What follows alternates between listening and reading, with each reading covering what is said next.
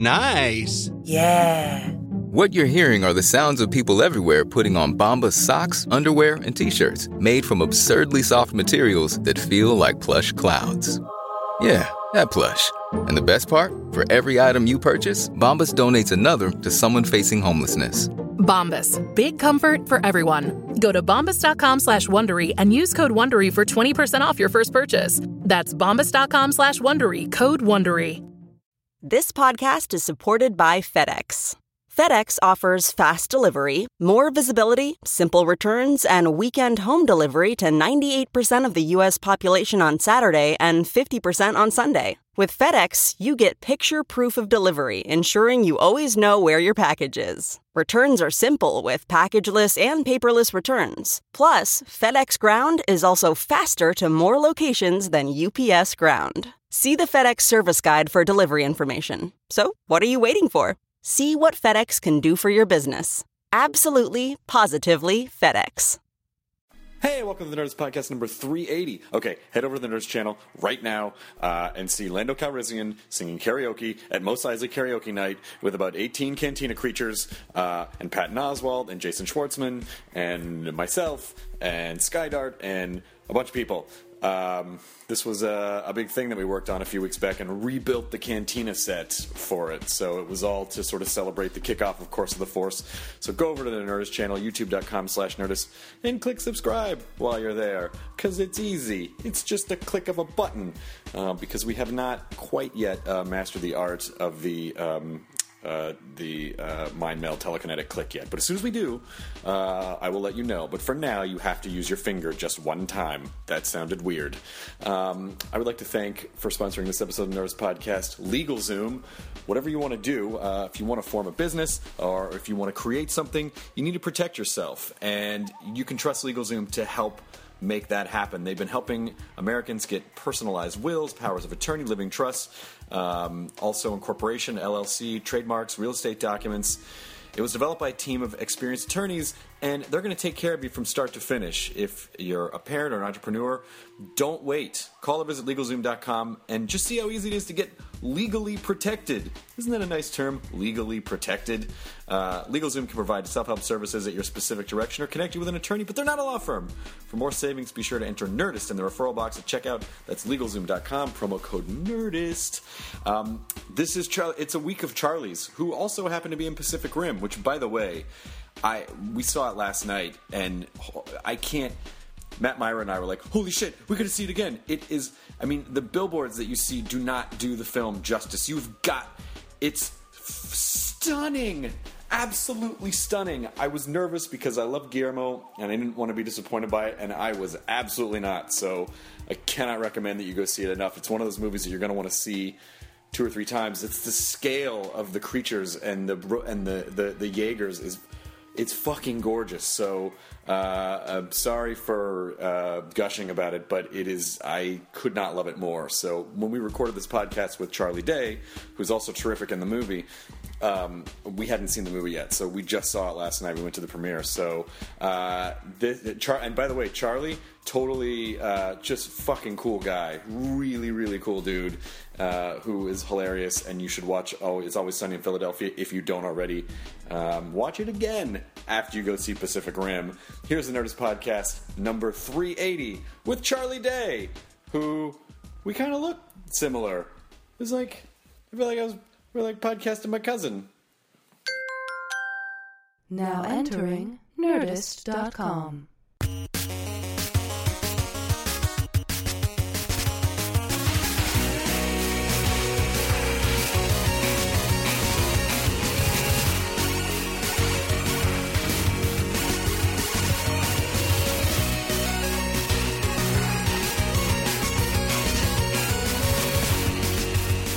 Do you want to put your headphones on or just like them around your neck? I want to look like a DJ while we do this. I like that. Yeah. Well, except that you lack any turntables or even... You can spin your coffee. Yeah, exactly. No, I have an app. You have an app? You get your DJ app? Hey, Yeah, are there real DJ. DJs anymore? There are real DJs now. Sure. I think so. But does it all happen? It all happens in the studio now, right? It's not like the mixing stuff. Well, they're more composers, I guess, because Daft Punk, you would used to call them DJs, and now they just compose music. When I used to go to raves in college. Here we go. Do you think a DJ composer would like call himself a composer if he was standing next to like Philip Glass? You know, like I think he would. I think he would. You know, would he wouldn't have the understand. guts? Yeah, I think he would. He wouldn't understand why it's a shitty thing. Yeah, Man, there was a guy. You know, composers like us. yeah. There was a guy. I'm sorry, I'm Hans Zimmer. Who are you? Sweet DJ name. Hans, What club do you work at? the Titanic. But there was this guy named DJ Dan, and he had 3 turntables, and it was this insane, seamless. I don't know how. He'd have the headphone on, and then in one ear, and then bam, mix something in, flip the record, drop another plate on, put another thing over there. I saw Beck in like '98, and his DJ like would do crazy shit and also juggle records while scratching records. Did he have 2 turntables in a mic? No. Beck did. Yeah. Yes, but the DJ. I've seen that guy. He was amazing. Yeah, I think that was that A-Track? I can't remember. I think you have to like be able to pull tricks like that because you're not actually playing an instrument. So you have to. Yeah, so you got to like really, put some shine. Well, there on it. are electronic bands now that I go, when you go see them in concert, is it just so you can point at them and go, there they are? Like you're just pointing. It's like an appearance. I find that to be an awful experience. Yeah, I did that once, not realizing that there was no band and that this was just like pretty much a guy pushing buttons. a listening party. Hey, come over. I'll play some Well, I remember tapes. one of the first hip hop groups I ever saw was Roots, and I was like, wow, live hip hop is like the best thing to see ever. It's fucking incredible. And then I went and saw just like an MC with like a backing track, and I was like, this is the worst concert experience of my life. Yeah. You might as well just go out to your car and open up the back and then put a speaker in it. And Yeah, go, everyone just exactly. gather around. And then put too many people around where you're not sure why they're there on stage. And if you can get a Tupac hologram, then that's all you need. see, that's then what you you have need. a real party. Yeah. Could you get a Tupac hologram just to drive around the city? Yeah, just one for so you can use the carpool lane. How many times do people do this? You should totally do that on your show. You could, see, that's sort of the danger of being a writer EP on your show is that people are constantly like, you should use that. So you're like, oh, thanks.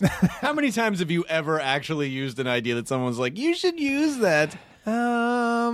Probably never. Probably never. But Larry David did that. He picked up a hooker to use the carpool lane to get to a Dodgers game. And that episode. in Curb. Did you the thing about that episode? It ended up making it. It turned out there was a guy that was accused of murder, Right. And he was in that scene at the Dodger Stadium, and that episode occurred. Oh, that got him off. Yeah, that got him off. We haven't gotten anyone out of jail, so that's Probably the opposite, if anything. Yeah, that could be. It could be. So we're still trying to live up to Larry David. Well, see, that's how you should get. That's how you could get extras for things. To be like, come get an alibi. Yeah. No one can say you murdered anyone today. yeah, you're not doing when you're being an extra, committing crimes. You're guys. not committing So- crimes. I just spent 5 days in Philadelphia, and it's a fucking great city. And I always felt bad because I always just kind of sort of lumped it in, like, oh, it's one of those East Coast. But you go there, and there's a higher density of historical things in one small area. Yeah. Are you from out here? No, I'm from Tennessee. Oh, Tennessee. Yeah, Sure. So I live in an oldish part of the country, but Yeah. not like. Not super old. Not guys with buckles on their hats. I don't live in the yeah. origin story of the United States. You're from the South, where everything historic was burned down. That was during the burned Civil down. War. Or That's some of right. it we don't talk about Sorry. anymore. Yeah. Sorry about that. Exactly. Yeah. There are some buildings in the South where it's a totally different tone that you have when you go to Philadelphia. You're like, wow, this is where ... happened. But in the South, you go and go, wow, this is where they used to do horrible Yeah. things. It's a youth center, and that just seems wrong. There's always a whisper to it. But Philadelphia, we went to the Mutter Museum, which was Oh, yeah. fucking have you been to the Mutter Museum? No. It's basically a medical oddities museum in the College of Physicians. It's just right downtown, and it's fucking they have slivers of Einstein's brain. Oh, someone was just telling me about this the other day. Yeah, just like as appetizers when you Yeah, Yeah, you that come sounds in, good. just It's a kinda little, like- it just melts under your like tongue. sashimi. Yeah. It's like a real, put a little jalapeno on it. It's like Makes you smarter. Equals sashimi squared. there's a lot of like weird fused skeletons and drawers full of things that were pulled out of people, and You have to open up these drawers? giants and tiny people. Yeah, you have to do a modicum of work Yeah. to see a bunch of. But there are this doctor who removed things that people shouldn't have swallowed, saved everything that he ever pulled out of people, and so you have all these drawers, and it's just all these pins, and you're just like perfect attendance, just all these weird pins. Oh, it's fucking great. That people swallowed, and medical oddities, and what else? It's so creepy and awesome. Yeah. Philadelphia is a city where I've seen the most blatant littering that I've seen Oh, out of really? any other city. I saw multiple times guys like leaning up against a garbage can and then like finishing a sandwich and throwing, like they could easily just let go. And But he went the opposite direction? They just threw it to the side, like twice. I saw that twice. Yeah, that is the most blatant littering, and like unless you were in the garbage can, I don't think there's any more. And then a guy dressed like Ben Franklin came and sweeped it up. Yeah. On there. Let's see, we went to there, Mutter Museum, the Eastern State Penitentiary, which is fucking unreal. Have you ever been there? No. I don't know why I assume, like, well, because of your show, technically, you probably. Yeah. No, I'm not even from Philly. I've never even been there. Yeah, I've been a couple times. Some B-roll shots. That's about it. Yeah, go B-roll shots and. All right, I'm just going to tell you one more thing because I'm very excited about it. The Eastern State Penitentiary is the oldest penitentiary in the country, and it was built in 1824. And the idea, it was like a monastery, and they figured, for people who've committed serious crimes, we will essentially put them. That's where the penitentiary comes from the word penitent. They wanted people to basically go and sit alone for 2 years to rediscover their humanity. Yeah. And they realized fairly quickly, like, when you isolate crazy psychopaths, they just get angrier. Yeah. So 2 years didn't to really just sort of work. think about what you did. Yeah. And how you can do it better. Yeah. Yep. And so then the prison expanded, and it became more of like a communal. Philadelphia. Yeah, it became more like Philadelphia. But it's a stunning thing. If you're ever in Philadelphia, you should go to the Eastern State Penitentiary. You just see the evolution of the prison go from this really nice kind of a monastery to this filthy, and they've left most of it just in ruins, and you can just wander around freely. It's really awesome. And what were those crimes too? You know, like Everything. In the early days? Yeah, you talked to a witch. I want you to think about what you Don't did. think about that. I don't think she was a witch. You think about it. No, she's my sister. Well, Really you think- were speaking with her. So you're a witch? Which family? Witch? The whole witch family. She, I think it was horse thievery and Yeah. murder stuff and stealing things. Forward thinking. A little bit of forward thinking. Forward-thinking. Yeah, the guy who first thought of the internet was put in there, and then we didn't actually get it after that. But Philadelphia is an amazing town. But let's actually talk about your show, which is more relevant than the actual city of Philadelphia. Sure. How we talked a little bit about this in Monsters University Junket. Did you?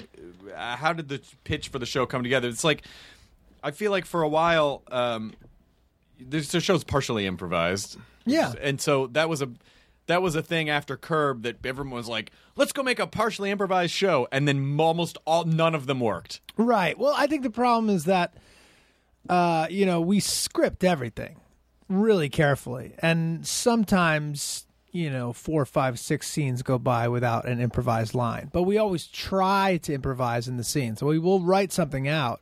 We'll write the entire episode, so we're not improvising a car crash or whatever's, the key sort of plot point in the story. But then when we get down to set, we'll goof around and we'll do a couple takes as scripted and throw it away. And that's sort of different than like the Larry David thing, which I think is he has like an outline and a road then and like a they just sort of roadmap, go and they through it. kind of go like that. Yeah. Which is dangerous because what I've seen a lot of partially improvised shows fail at is that they let them go. I think you need a structure. You need some sort of structure. You need an out. You need an out. Yeah, from a scene. because what happens is the improvisers will naturally just start one-upping, even if it takes the scene in a direction that they can't possibly justify. Where Right. It's like, argument. I was abducted by what? You were abducted by aliens? And they like just spit out a crazy. Right. Then they're like, all right, well, how are we going to work this into the rest of the episode? Yeah, they're basically going for like the blackout line. Yeah.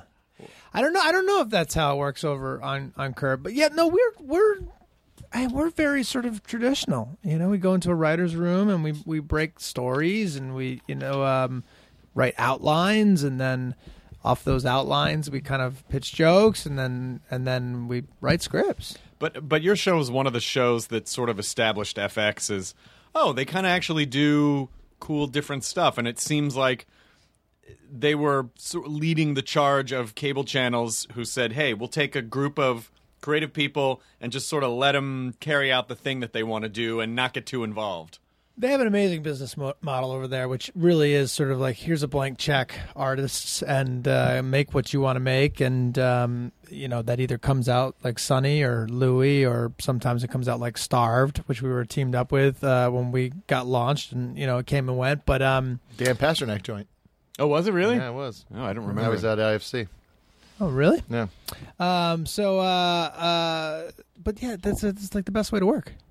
Well, but it's very difficult it's very non-networky to not get involved. It's very, like, everyone feels like they have to give notes to justify, I'm doing something today. It's weird to just set back. Yeah, no, and anytime they did give us notes, they were actually really sort of good observations that were like, oh, right, we're feeling that too. We're seeing that is wrong in this episode, and we'll try and fix it. But the way they get away with that is they don't pay anyone anything. Right. Like they start out saying, well, here's $9. If you can make a TV show, go. And for the artist, it's totally worth it, because you're like, well, I will take my payment in creative freedom as opposed to yeah, absolutely. And like ownership too, which was like, it was a gamble, which is like, look, this is yours and we own it together, and if it works, then then you'll benefit, and if it bombs, then we gave you a shot. And I think you would work harder because you're more invested in, like, oh shit, you guys,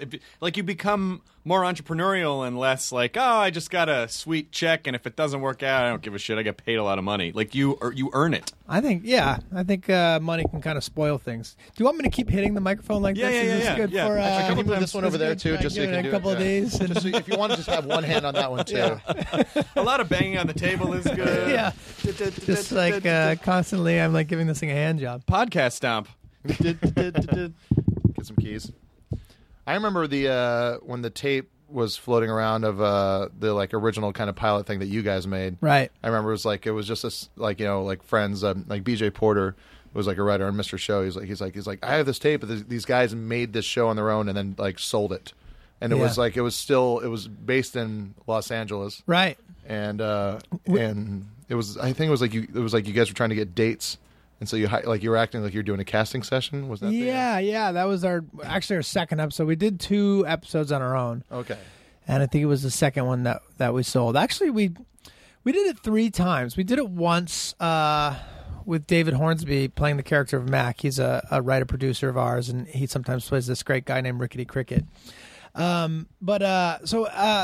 We shot it. We shot it in our apartments. We were all holding the camera, real sort of cheap and handheld. But again, it was scripted beginning to end, and then we would sort of riff and find better versions of the dialogue, while doing it. And then we looked at it and we said, "That's not that good." Which I think is something that people don't do. Like oftentimes, like people will hand you something and be like, "Look at this! It's the greatest! I did it!" And that's the internet. Yeah, I know. Well, that's what it's become. And fortunately, we were like really before everything was just sort of getting vomited onto the internet. Yeah, it was pre-YouTube. Yeah, it was like just when YouTube was getting going. So we looked at it and we're like, "Oh, this isn't great, but if we can get it together to do this one more time, I bet we can fix these little problems." We did it one more time, and we're like, "That's pretty good," and that's the one we started showing like our agents and things, and everyone was like, "Yeah, we see a show in there," and we waited forever to get like teamed up with a Hollywood name to help us go pitch it. Like we were waiting for like Jon Favreau to look at it, or I'm forgetting the guy's name, the guy who ran Sex and the City, Michael Patrick King. Yeah, I think so. Like there are all these sort of like people who were available in the business at the time. This was before Favreau really blew up as a director. Who certainly maybe would have helped it, but we were just waiting, and while we were waiting, we're like, fuck it, let's just do another episode. I can swear here, right? This is, I don't appreciate it, but yeah. Jonah has very sensitive ears. I'm sorry, Jonah. I'll be more tender with you. You take your headphones off every time. That's what I told you. Yeah. That's why. So, Jonah, we said, oh, darn it, let's just stop waiting and do another one. Oh, Jesus, so nice. Yeah. That's the one I think you saw, the one where the guys were like having a fake casting call to meet girls. Yeah, and they were just bringing them all to their apartment. Yeah. I remember really, everyone wanted to hate it. Yeah, I'm Everyone- sure. Yeah, I'm sure. Like these guys just fucking do it, and then like, oh fuck. Well, that's the art. That's sort of the the jealousy gene of like, who do those guys think they are doing a thing that I probably should be doing, but I'm not doing? Yeah. exactly. How dare you try to get ahead when I'm over here drinking every night, thinking of ideas Hey, that I. That's a bad gene. You gotta like try to squash that because then you don't. do anything. You shut yourself down. I think with that. Well, it is. It's a bad. Not only does it crush creativity, but it also then it gets you working from a place of, I don't know, a little more desperation rather than like, hey, I should just go make a thing. I think everyone should collaborate with everyone. I think collaboration is the best. I mean, that whole I do this and fuck those guys over there. I never understood that. Yeah, I mean, I think we all have it. You all see like Justin Timberlake hosting Saturday Night Live for the millionth time, and you're like, this guy, here he goes again. And then you sit and you watch it, and you're like, hey, he's charming, he's good, Funny, he's super talented, Great voice. he can sing and dance. I want to be friends with him. It goes from fuck that guy to fuck this guy. Yeah, Shit. yeah. So if you can shut it off, it's good. I think if you hang on to it, and then Well, it's almost like the watching people succeed can be like a negative mirror in a way where it just reminds you of all the things you're not doing or reminds you of all the things that maybe you're not good at, or I don't know. It's but it's definitely. I mean, again, and that's a lot of the internet. Yeah, well, that's what the internet's.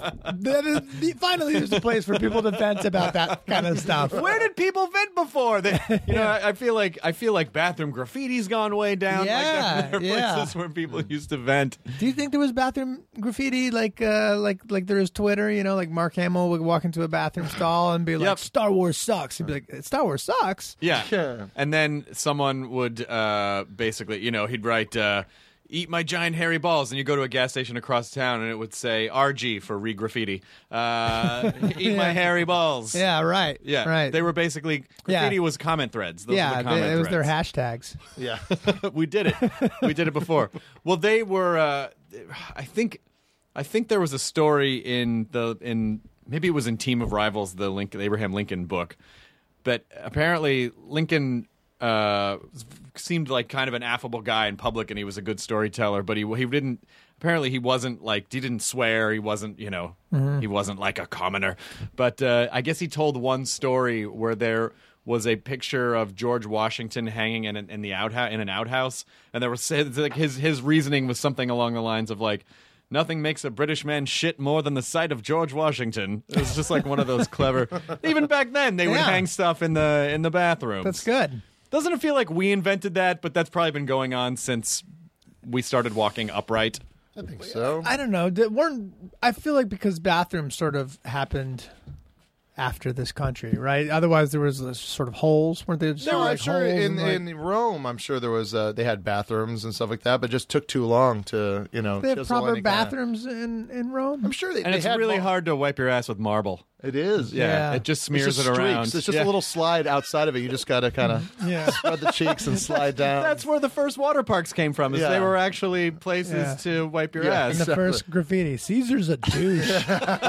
DOVCHE. Yeah, a doofus.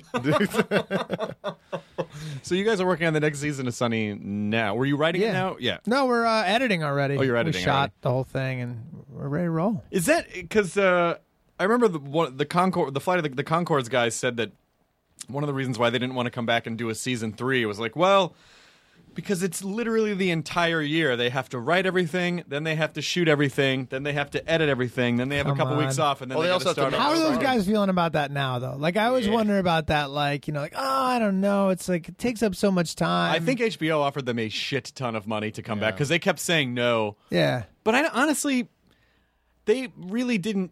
It's funny. They worked for years to build up this thing, and then when it sort of paid off, they were done with it, and they didn't. They really don't care. I think they really don't care. Well, they also had to make Still, a song. did they not care for like a year? Were they like, like for like a year, they're like, we don't care, and now 3-4 years go by, and people Maybe. are like, who would play the Concords? Maybe, Oh, but right, Yeah, yeah. and which sucks because the guys are amazing. They turned down SNL. I remember there was a story where they. Their agent called them to tell them the HBO show got picked up. And they're like, "Hey guys, that show got picked up," and they were like, "Oh, can we call you back? We're eating." Yeah, right. They right. just didn't really. Rather not. Yeah, but Yeah. but weirdly, they're such sweet, charming guys that it didn't seem pretentious when it wasn't like, oh, come on, like it really felt like, yeah, really, I don't really. No, yeah, I don't think it does come from pretension, but I do think it's like dumb. I think it's really, I mean, I just want to. First of all, I'm sure everyone loves the show. They were super funny. I love the show. I enjoyed watching it, and why not just a couple more? You don't have to do 1 billion of them. I also like, did they have to do it so soon? They could have taken a break. They Like could have Louis rested taking a them. year off. Yeah. But I think the other thing is that that first season I think was essentially the culmination of 7 or 8 years Right. of work of right, like, and the they BBC have to write show these and touring. songs, Yeah. and And they were tested and they knew like everything was going to be. It was all their A-list stuff. And then after that, it's like, oh, we have to do 8 years worth of work in 3 months. That's true, because it's just like, the first season was all songs they had already had. And Right. the second season, they had to write all new songs. It's just like, sophomore That's why slump. second Right. albums are Sophomore- tough. Yeah, Second exactly. albums, you spend your You have whole life entire writing life, the first one. And Yeah. then after that, but you guys really just, that was your first, was that your first project together when you started making the episodes? Yeah. But we're 9 years in, 104 episodes. So, like, I hear these guys being like, I had to work a whole year. And I'm like, are you kidding me? Oh, but look, I mean, I guess if they're happy or they come from money, I don't know. Like, I mean, they must. I don't understand. I how never you could walk understood it. away Just from it. I think they do okay back home. There's I think good, in New like, Zealand, there's like, good they're sheep set up. farming there. Yes, and they're exactly. Well, fine. Brett won the Oscar for the Muppet movie soundtrack. Yeah, so they're still busy. And then he's in a traveling ukulele band that tours like New Zealand and Australia. So they're good. They really don't. They don't They don't care. care. I don't think they They're care, good. but I remember the whole time. That was the one time where I would get jealous in the sense where they would have these opportunities that I felt like I would do anything for those opportunities, and they were like, no. I'd be like, what? You Yeah. know, like when you start to get selfish, you're like, just do it for me, please. Just do it so that someone can do it. Like they don't. Do they have kids? Yeah, they have kids now. Yeah. they have But I kids mean, now. maybe there's good money in traveling ukulele bands. I don't know. Well, you don't know? hear So about are you them. saying They they're- could be the one. Just enough. Yeah. Are they fulfilled in their lives outside of creativity and being on TV? Probably. They live Yeah. in New Zealand. Whatever. Yeah. Yeah. They're sticking in New Zealand. They're Yeah. not moving to downtown LA or wherever. No, I think I see Jermaine in Silver Lake all the time. I think he's I see him all around. Is he hanging out? Yeah. Yeah. Like See, intelligentsia. those coffees are expensive. They are. Man. Who's going to pay for those? 3-4 seasons would have helped that out. Coffee for life, I think. How do you? I think you'll be an amazing person to talk about this. But I always ask writers about pushing and comedy people about pushing through the wall when you've done so many seasons of your show, and it's like, what the fuck is left? Where you just feel empty, but you're sitting in front of a computer or however you write, and you have to write something by the end of the day.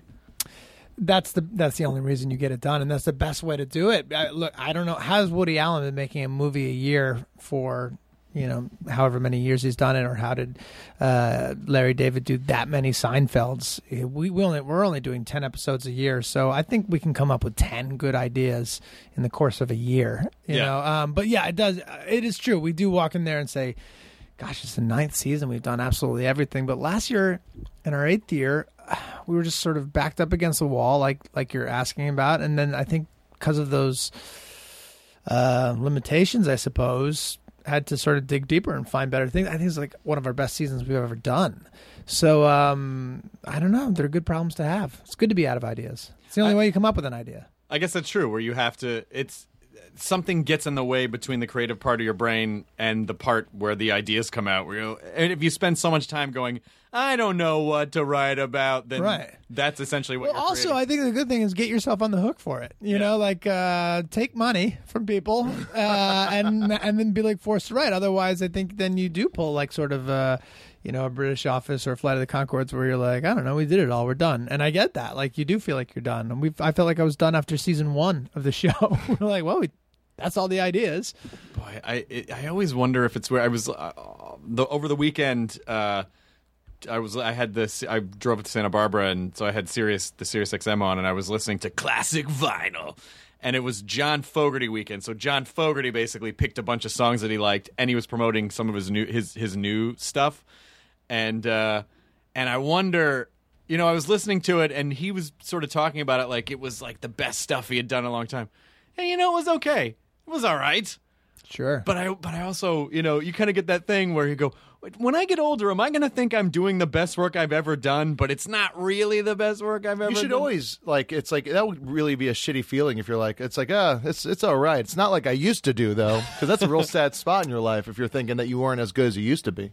No. Yeah. I know that, but I'm sure when he's listening to it, he's like, "This is the best stuff we've ever. Everything's really tight, and everything's really sounding great, and everything's really, But there's just some magical element about it that's not time and place. Probably is that magical element. You think know? so? Yeah, I think that's a big part of it. Like, all his music, all that sort of music of the '70s and late '60s, early '70s was just like a great time for me. It's like hip hop, it's very cool right now, I'm sure, to be Jay-Z, but like to be NWA when they're first coming out, like be part of like a cultural movement. I completely agree. Yeah, that the music was tied to something. It was about something. Yeah. And so when you hear if you hear a Fogerty song now, you go, oh, yeah, it's very technically proficient. It sounds really good. There's a little bit of a soul that's missing, and maybe that soul was the sort of cultural fabric that it was attached to. That's a really good point. But instead of like singing about Vietnam, people are like, which war are you singing about? There's like 3 of them. Singing about which one? The secret one in South America? Secret War? You got a Secret War song? Secret War song? Cool, let's hear that. Hold on. A lot of songs about the moon lately. There really was. I think the song was about a train or the moon or something. Really? Yeah. Maybe he knows something about the moon we don't know. Moon Train. But if you think about it, when you heard, you were probably young, or like he was a young guy when he was making the Creedence songs, and stuff like that. So you don't know what he's writing about now. He's an older guy. Maybe when you get to that age, you'll go, oh yeah, trains, man, I get it.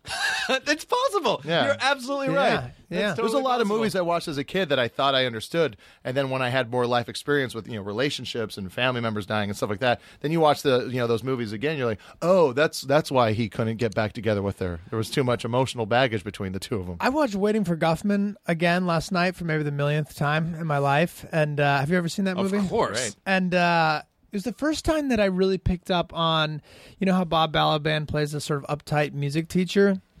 Yeah, well, I always loved the movie, but I never sort of kind of picked up on, they were saying like he was really brilliant, driven guy that everyone's sort of ignoring. They're ignoring him in rehearsals, and like he wants to run the play. They never let him run the play.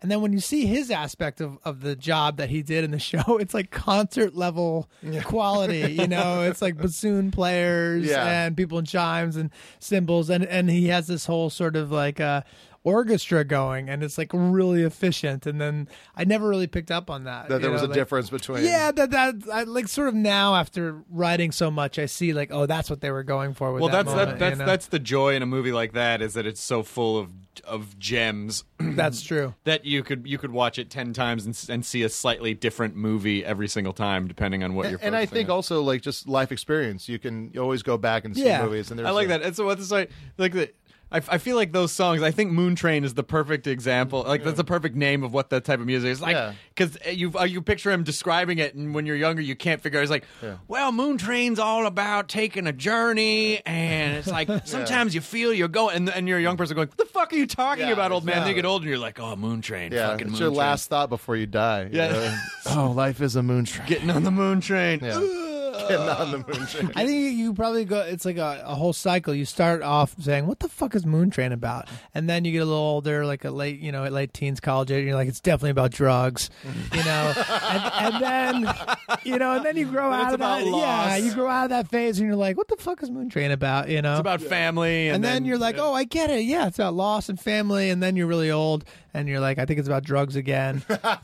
And then you're like, what the fuck is Moon Train about? And then you die. Well, that's why. And then you get on the Moon Train. And that's then like, you're on the Moon Train, and then you're like, I get it. And that's like you drop the snow globe that has a moon train in it. Yep. As you die. And they go, next stop, Moon Train. And it's like the Twilight Zone episode of Willoughby where the guy keeps going to that really nice town, Right. and it turns out he died on Now the train. you get it, yeah. Spoiler alert. Fogerty is the conductor. It is hop on the Moon Train.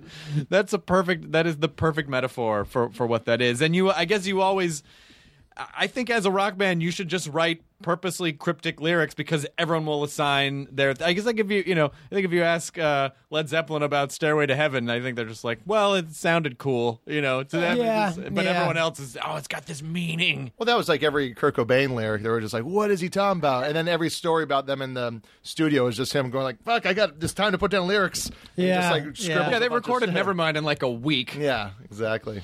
Do you find that people? Sunny is one of those shows that I'm sure people can watch the same way and see those really great ensemble casts where everyone has a really strong point of view and is a really great performer. You really can watch, and then just you can focus on a different character each time and just feel a different story. I hope so. I mean, I think we have the opposite experience where we're constantly trying to lace it with like backstory and subtext and like social meaning and like sort of all these sort of like themes running throughout episodes, and people are like, dude, I love that moment where you fart really loud and then throw up. Like, I think it all goes miss. I don't know. It's not the farts what the fart represented. Yeah. It's all the not farts. Yeah. It's the negative space. Right. Then we're in the editing room and we're like 12 minutes long. And we're like, all right, cut out all the social reference and we'll get right to the point where I vomit. The editor's like, vomit take out the blood. commentary. Just put the fart in. Just put the fart in right here. Yeah. Cut out 12 minutes and put the fart in. Fuck it. Yeah. Guys, we have 21 minutes of straight farts. Are you sure you don't want to go through? Yeah. Nah. And the Emmy goes to... I know. Somebody else for a decade. That's what it's been. That's what it is. God, you guys were on. How long was Cheers on? Was it 9 or 10 years? 12 or 13? I think 12. Was it 12? Yeah. Yeah. I mean, did it start in like 79? Did Cheers start in like 79? 82. Well, then it couldn't have been thought. 12 because I think the last season of Cheers. This is where Matt Meyer would become very helpful because he Very knows true. every episode. I think it was 91 or 92. Okay, yeah, maybe 80 to 92. I'm pretty sure it's 12 years. God damn it. Yeah. Katie, can we get a confirmation on that? Ended in 1982. And it Started in Started in 1982. 82. Oh, sorry, that's what I meant. And it ended in 1983. 11 years. 11 years. 11 So you guys years. are almost. Fuck. You're almost Cheers. Almost. Except they did like 22 episodes a year. And Yeah. sometimes we're like, you guys want to do 7? Or You want to Just stretch that this one British out? sensibility of Yeah. just like, let's keep it It'll tight. take us just as long to do like a third of what they did. But does that allow you more time? I mean, obviously, since you did Pacific Rim, you Yeah. must have had a substantial chunk of time. Yeah, it allows us a lot more time. It's a little tricky sometimes. Like right now, I haven't been in the editing room for a week. But the good thing about there being 3 of us is we can kind of pass it around. We just all have to be there for writing and shooting. But yeah, I guess with Pacific Rim, let's see. We'd finished the season. We just started later. Yeah, we just pushed our season a little later. And Caitlin Olsen had another baby, and I did Pacific Rim. And Caitlin Olsen had another baby. just spitting them out. And we're like, we're not going to write this one in like we did the 6th season. That was really difficult. So I had time. I had time to do the movie. Was it? I imagine that working with Guillermo was probably an insane experience because he's just like a big kid. It's unbelievable. He's like he's like a 12-year-old kid for sure, but he's That just discovered swearing. yeah, with a cartoon Mexican accent. Yes. He loves to talk about like swears and dicks and butts. But he's so incredibly talented. He's incredibly talented. He's so much smarter than anyone I've ever worked with. Is there now? I'm wondering. So when you work with Guillermo, do you go back to Sunny and you're like, guys, I have all these crazy ideas. Just like working. I go back and I'm like, guys, we are all so dumb. We're so dumb. He's read everything. And I don't mean like a lot of stuff. I mean everything, all the books, everyone. No, yeah, we stole like a bunch of his camera moves, and like we did a Halloween episode, and it was supposed to be a little darker and moodier. And Guillermo actually did a little guest appearance in this was in the 8th season, and we shot it like we would shoot a regular episode, but I also did sort of Guillermo takes where I was like, guys, okay, now I just want to get one take where the camera's slowly spinning, then pushes in on this guy here, like because his staging camera work is just mind-boggling and beautiful. There's actually one sequence in the movie where, I get knocked to the ground and my glasses fall off and I'm scrambling to find them. And he built like a giant pair of glasses, like Hitchcock style, and put them in front of the camera. Oh, that's wow. awesome. Yeah, and I'm like pretending to find these things which are bigger than my living room couch. And I saw the shot. It's like 2 seconds in the movie, but the glasses are big in the frame, and I'm big in the frame. He was filled with like tricks and moves like that. Just a guy who understands cinema and knows what he's doing. And and look, I know I'm certainly like promoting the movie, but I saw it in. I kind of wish I wasn't in it so I could tell people how awesome it is. Oh, because no one's gonna believe. No one's gonna believe me. And, oh, sure, your movie's great, yeah, like yeah, Fogerty's album. Yeah. No, this is my Moon Train. This is my Moon Train, people. But I saw it in London, and I'd seen like rough assemblies, and I was like, "Oh, this is gonna be fun. It's gonna be big." But I saw it in London, and like cried. Like there was like a moment in the movie where I got choked up. I was terrified. I was thrilled. I was laughing, and I haven't felt that way. I hate that this is my. I hate talking about my own movie like this, but like I haven't felt this way since like maybe Jurassic Park. Let's pretend you're not in it. Let's pretend it's Aaron Paul because we're all interchangeable Love white Aaron guys. Paul. Yeah. Love Aaron Paul. Okay, Yeah. I wish Aaron Paul was in it. It's just so fun. Just like and I personally my aside from Pan's, which is just like this perfect little art movie, Pan's Labyrinth. This is my favorite Guillermo movie. Oh wow. Yeah. I feel like he's just getting better and better at what he's doing. Well, he used to, I think it'll be really exciting to see him what he does because I'm going to the thing tomorrow night. So Oh, great. to see what he does with an actual huge budget film because so much of what he's done in a lot of his career is to basically do high budget, low budget movies. Right, yeah. Where it's like he doesn't have a ton of money, but it's so immersive. And Yeah, it like looks the Hellboys, he had like the same budget we had for, say, Horrible Bosses, but he made it look like a giant action movie. Exactly, And, with tons of creatures. And, Yeah. and so to see him be able to essentially scale up like that, Yeah. I'm really, really excited about it. If it were anyone else, I might be like, oh, I don't know about this, but because I know. it's Guillermo. This has been such a weird, like the marketing campaign doesn't do this movie any justice, which is because it's really, you can't capture the scale of what this movie is. Well, it's on your home TV. It's such a new. I mean, like the kaiju movie is obviously not new, but the idea of what it is, like this story is.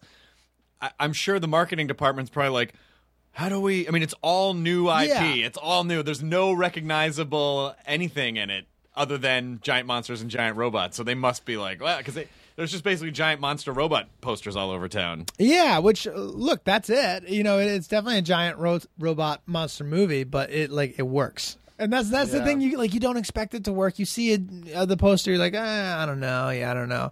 But if someone told you, no, it's going to be a crazy ride, and you're going to want to like cheer and clap and like throw your popcorn at the screen and like,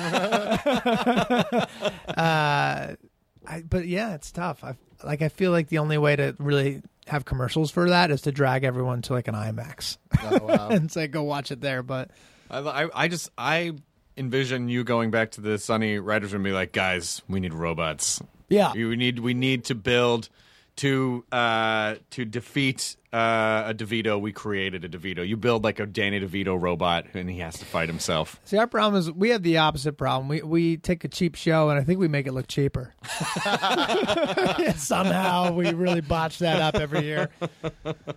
How do you start to, at this point, is it sort of the character so well? Everyone knows their character so well. So does it actually make the writing process a bit easier because it's pretty? It does, but that's scary. Like we wrote the season really fast this year, which freaked me out because I'm always like, well, this must be lazy. We did it wrong, or and it's tough to tell. It's such a subjective business. It's so impossible to know when we've written a script and we're like, yes, this is the best thing we've written, and then we, by the time we act it and cut it together, we're like, it's not my favorite, and then it's sort of the one you whip together without any thought as quickly as possible that you're like, oh, that works. It's great. Yeah.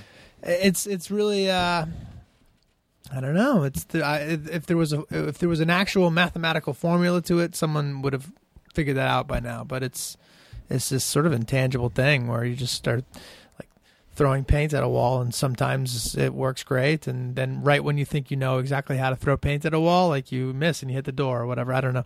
That's a really stupid metaphor. No. Fine. But There is no spoon. there is no spoon, people. Yeah.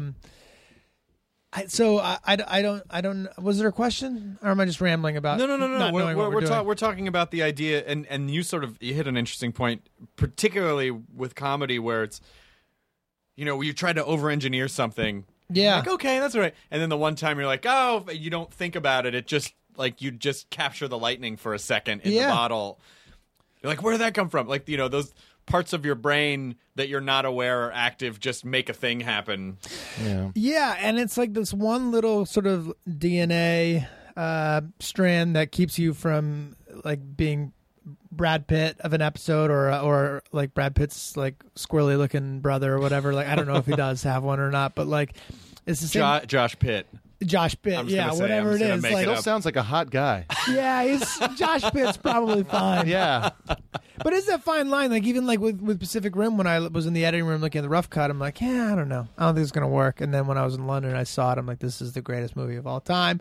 Or with an episode of Sunny where I'm like, gosh, I don't know. And then we find like some sort of like musical theme. We're like, no, wait, it's all coming together. Yeah. It's this really tough thing to nail down. You ever had an episode? Oh, you go. Oh no, but that's always such a weird thing where you think something's funny and then you shoot it and then you'd have a first pass in editing. You're like, oh, we fucked up. No, this is unsalvageable. Yeah. This is the fucking worst. And then like it's like just like you said, there's like one thing and then it just kind of starts stitching everything together. It's like little manipulating. Yeah. The first time in an editing room, I always want to die. Devastating. Every episode devastating. since the beginning of the show. Oh, God, I remember the very first time we saw an episode and we're like, we suck. We are the most unfunny, untalented, unoriginal. But like we had this like editor we didn't know that well. He put like record scratches in the cut, Oh, no. Yeah, just like. Dog reactions. Where'd you get the footage of the dog? Yeah. I used to have this really old bit because I fucking hated the record scratch, and they would use it all the time in commercials for sitcoms. They're like, guess who's dropping by Sunday night? Hey guys, what a joop whoop joop. And then it was that weird that I was like, it's such an outmoded form of technology. Yeah. So I'd always wanted to throw in an Alpenhorn right there, where someone would say something and go, hey guys, I brought the dogs.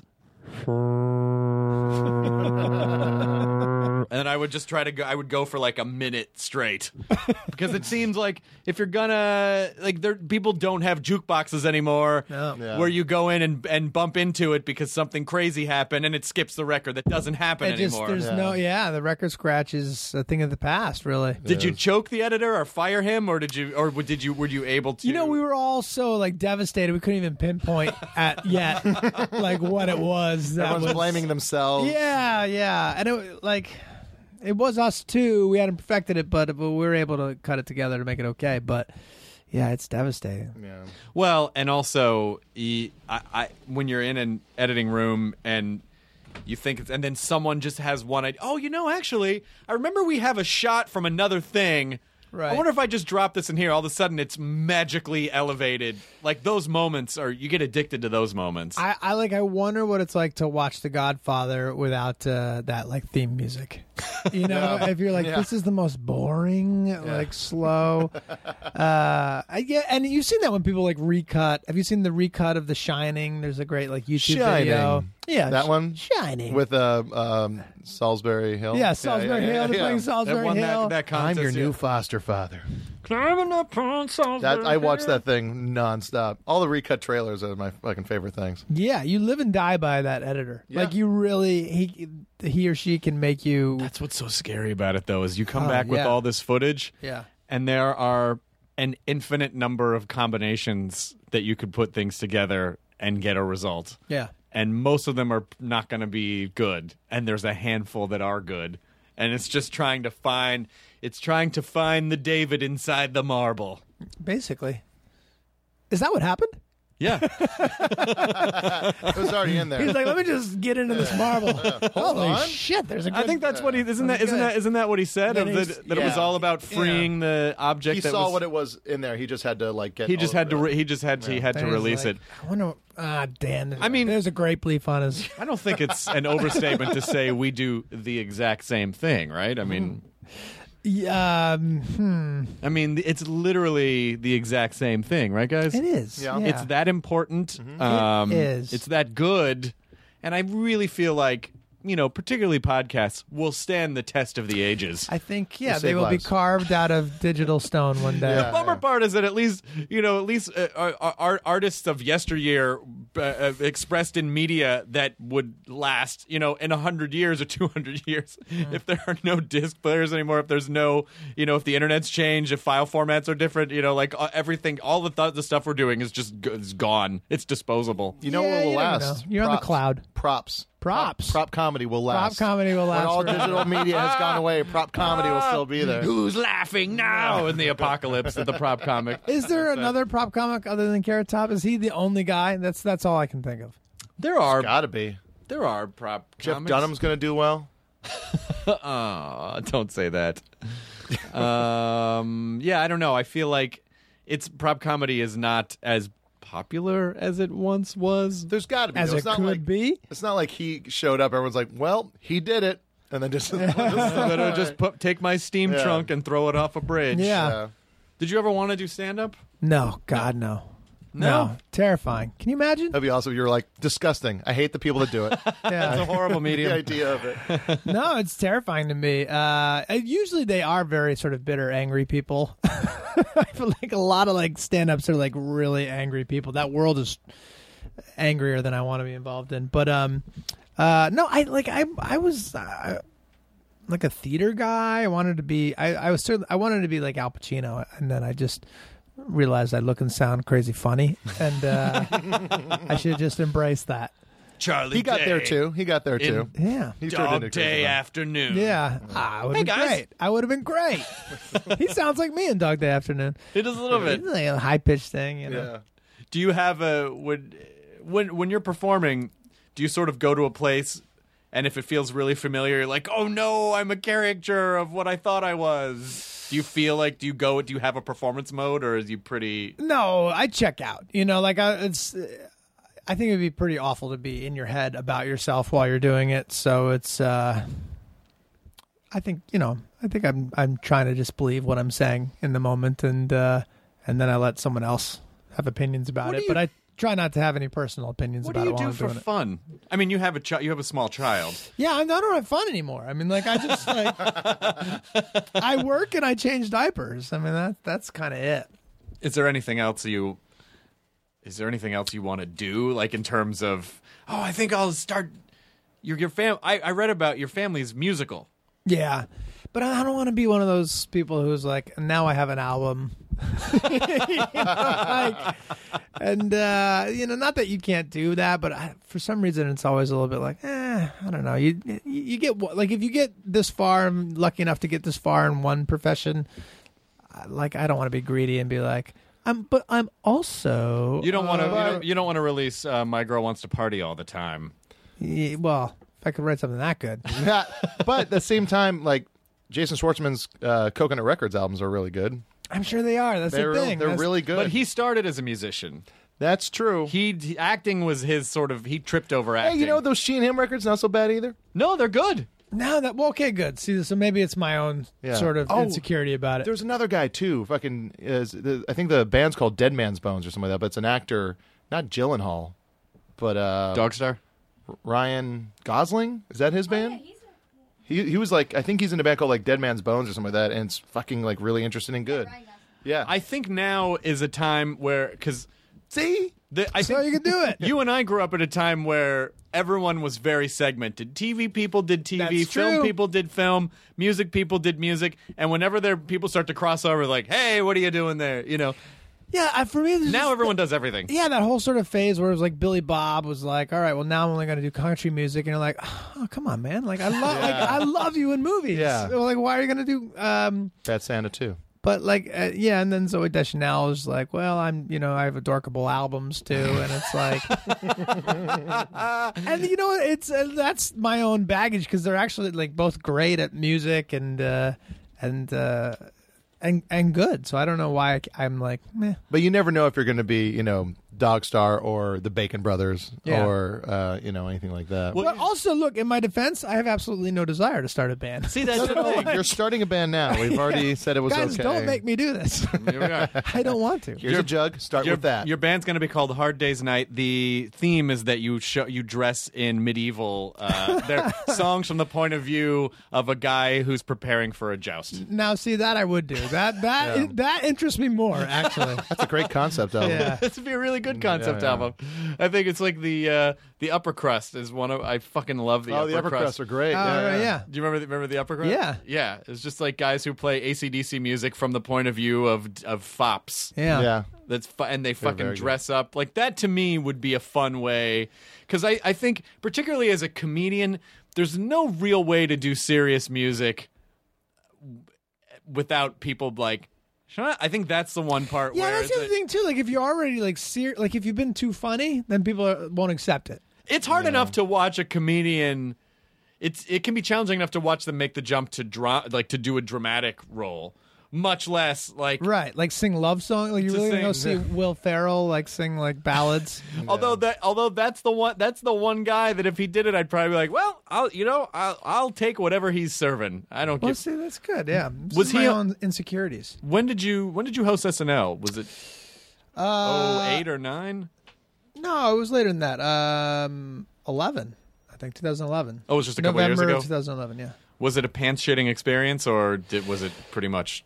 No, because I knew that it would be, and so like I trained my mind like an athlete to like really make sure I wasn't nervous. So and it was sort of just like this trick I do where if I get that like tingling nervous sensation, I have to sort of translate that into, oh, you're a kid on Christmas morning who's super excited to do this thing and you can't wait to open this present, as opposed to it's the fight or flight thing, as opposed to saying, "Oh, you're going to throw up and fail." And That's such so- a much. I never thought to do that before. That's so much better than the "I'm gonna fuck this up. I'm gonna fuck this up." Like, Yeah, no, it's like it was life saving. In fact, when Sudeikis and I were promoting Horrible Bosses, he showed me an email from Lorne Michaels to Sudeikis saying, "Do you know Charlie is a good guy? Would you ever want to host?" And I started to shit my pants, and I was like, my first instinct was no, and then I realized I'm going to have to work hard on my head if I'm ever going to do this.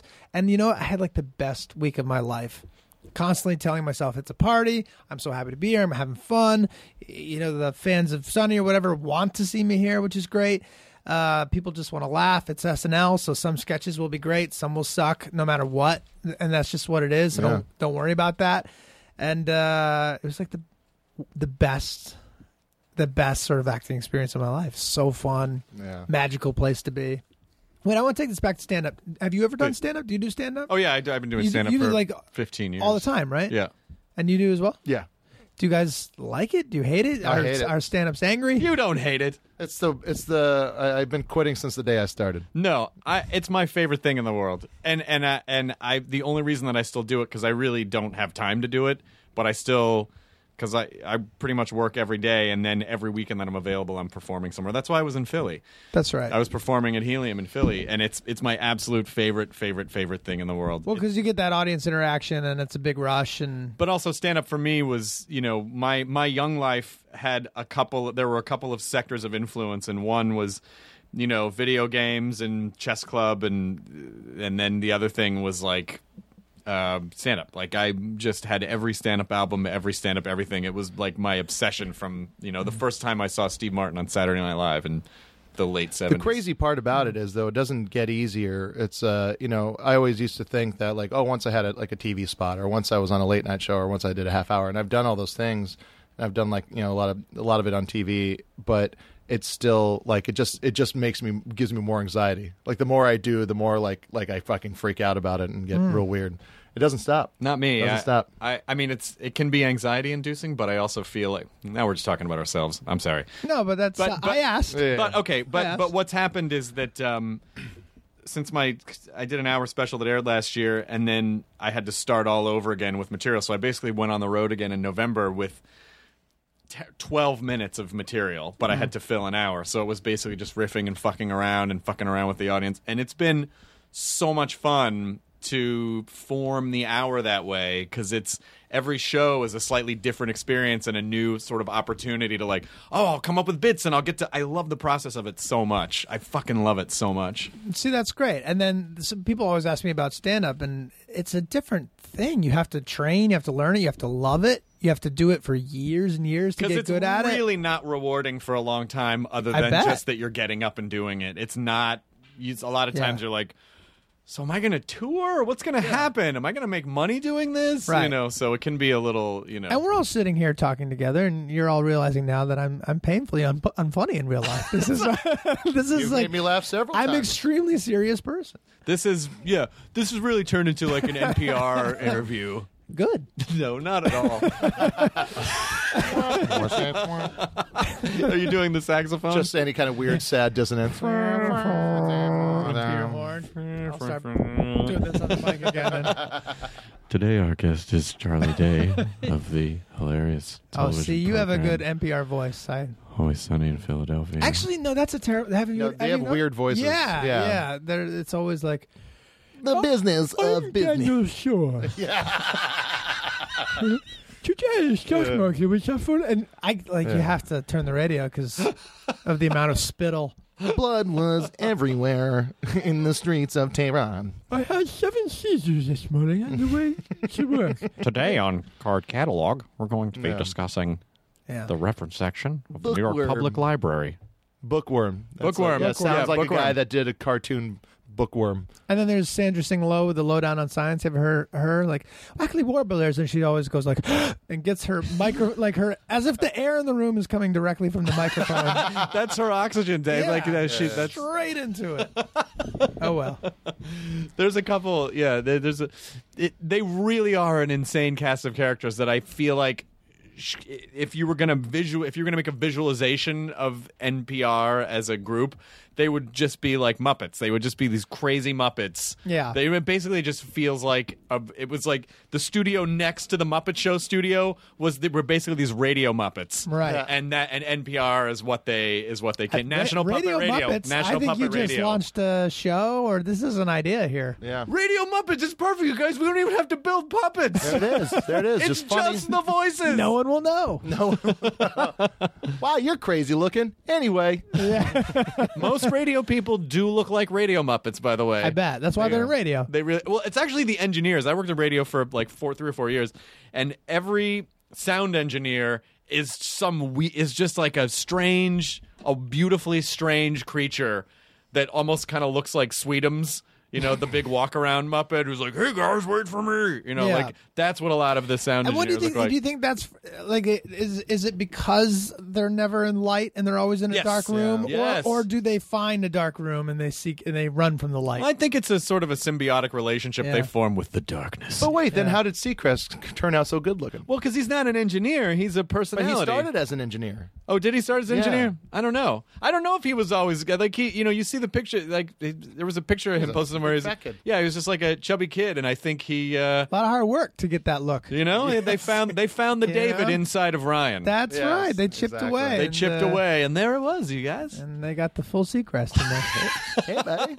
Been here all along. Talk about a guy who works hard. Oh my God. Yeah. Yeah, and it's not even just that he works hard. I mean, like I have a handful of jobs, but his handful of jobs, any one of could sustain. I mean, like A small country. a small country. Every job of his is He worth like would- $50 million He would a piece. not relate to the Flight of Conchords guys. Yeah. Like Hey, you got to keep working. Yeah, who you was gotta it? keep working. What It they was, were saying? our friends Brad and Boyd were like writer producers on his morning show once, and they interviewed Tim Ferriss. Tim Ferriss. who had the 4-hour work week. An idea of just like having like a kind of job set up to where you had so much free time you can go on trips and you didn't really. This is have to be basically in to an office. condense your workflow into a really organized, streamlined, basically autopilot kind That's of awesome. workflow. Yeah, and so he's like, so with this way of doing the 4-hour work week is that you'll have time for yourself. And then Seacrest's reaction was just like, "Hey, You get another jab? And, like, no. The idea is to just have time. So for your family. if I can fill it with 10 4-hour jobs, Yes. it's like a 40-hour work week. Yeah. No, that's what I do too. Are you that way? Yeah, probably a little bit. Yeah, I don't want to be, and now that I have a kid, I really don't want to be. But I am doing too many things. But there is a certain amount of moxie that you have to say, hey, let's get our friends together and actually cut it, like make a thing before there's really a YouTube, because then you're just like, what are we going to do? Just hand the tape around? Like it really was just we'll just hand the tape around, I guess. We'll just pass it That's around. kind of how I saw Foot Fist Way for the first time. It was just like, Yeah, it's like, hey, the check out Danny the McBride thing. Yeah. Me too. That was sort of a fun way to discover things. Now it's so, you just take it so for granted. Like, oh, send me a link. Yeah, and then you can only last for like 4 minutes or something. Yes. It's like sex. I clicked away. He said something about ducks, and so I went to Wikipedia and started looking up mallards. Like Right. it's just we are so distracted at all times. I was trying to remember how I survived before a cell phone. Like before cell phone and email and any of that stuff. First of all, how do people make movies? That's crazy to me. Yeah, how did stuff get done? How did anything get done? Yeah. You ever, if you go and look at if you go look at old houses, maybe going back to the Philadelphia comment, but when you look at the old house, and it's just like the bedrooms were tiny because you didn't have to put media centers in them, and all the rooms were very small because they were just supposed to hold like 2 people. Well, they're also supposed to hold heat. They were supposed to hold You know, heat like, and a couple people, yeah. And then you look around the bedroom like, what did people do when they laid in bed at night? How did they distract themselves? I don't know. Books? Sleep?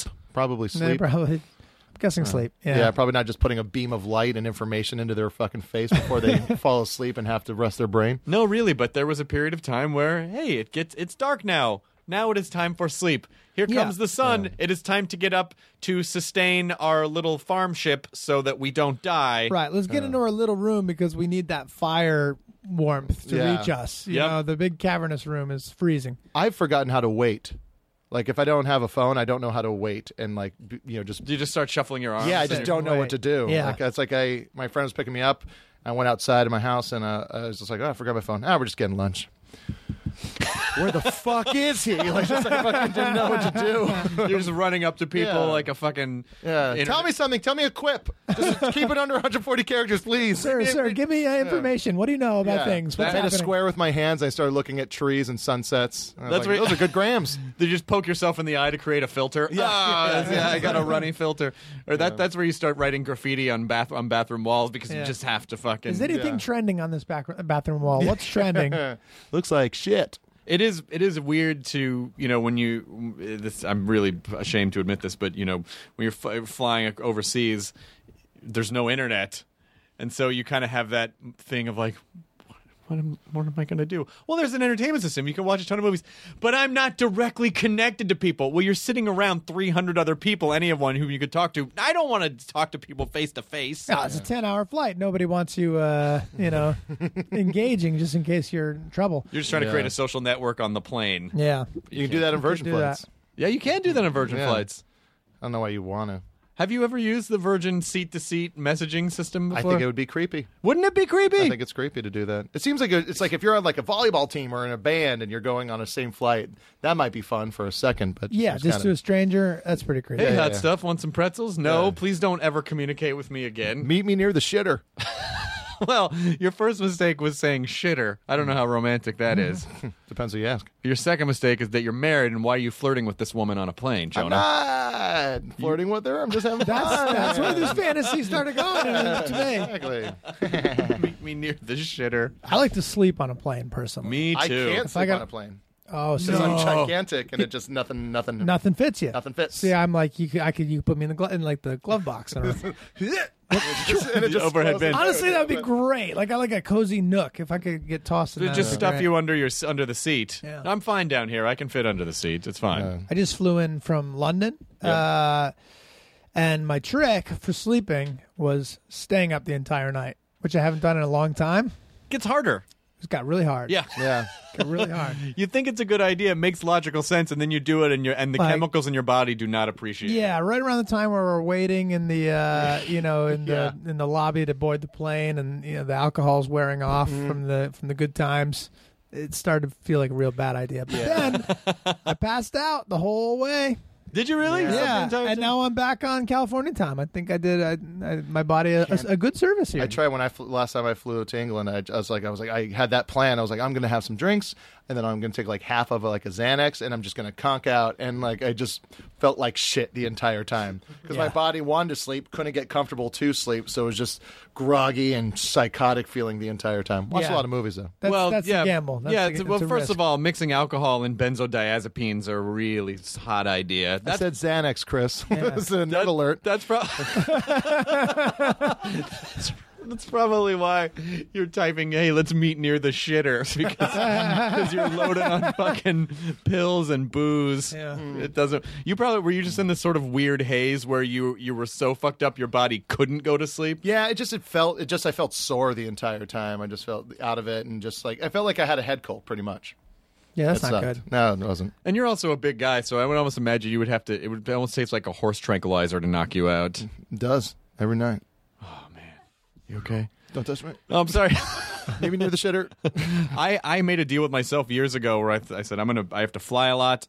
I don't like flying. I'm going to get over it, and I'm going to learn to sleep on planes. And now the second I get on a plane and I kind of just hear the ambient hum, my eyes get heavy. Me too. I need that. In fact, I look forward to long plane rides. Like, oh, finally, I'm going to get some sleep. Yeah, for me, it's more just I take that as an opportunity to catch up on a ton of movies.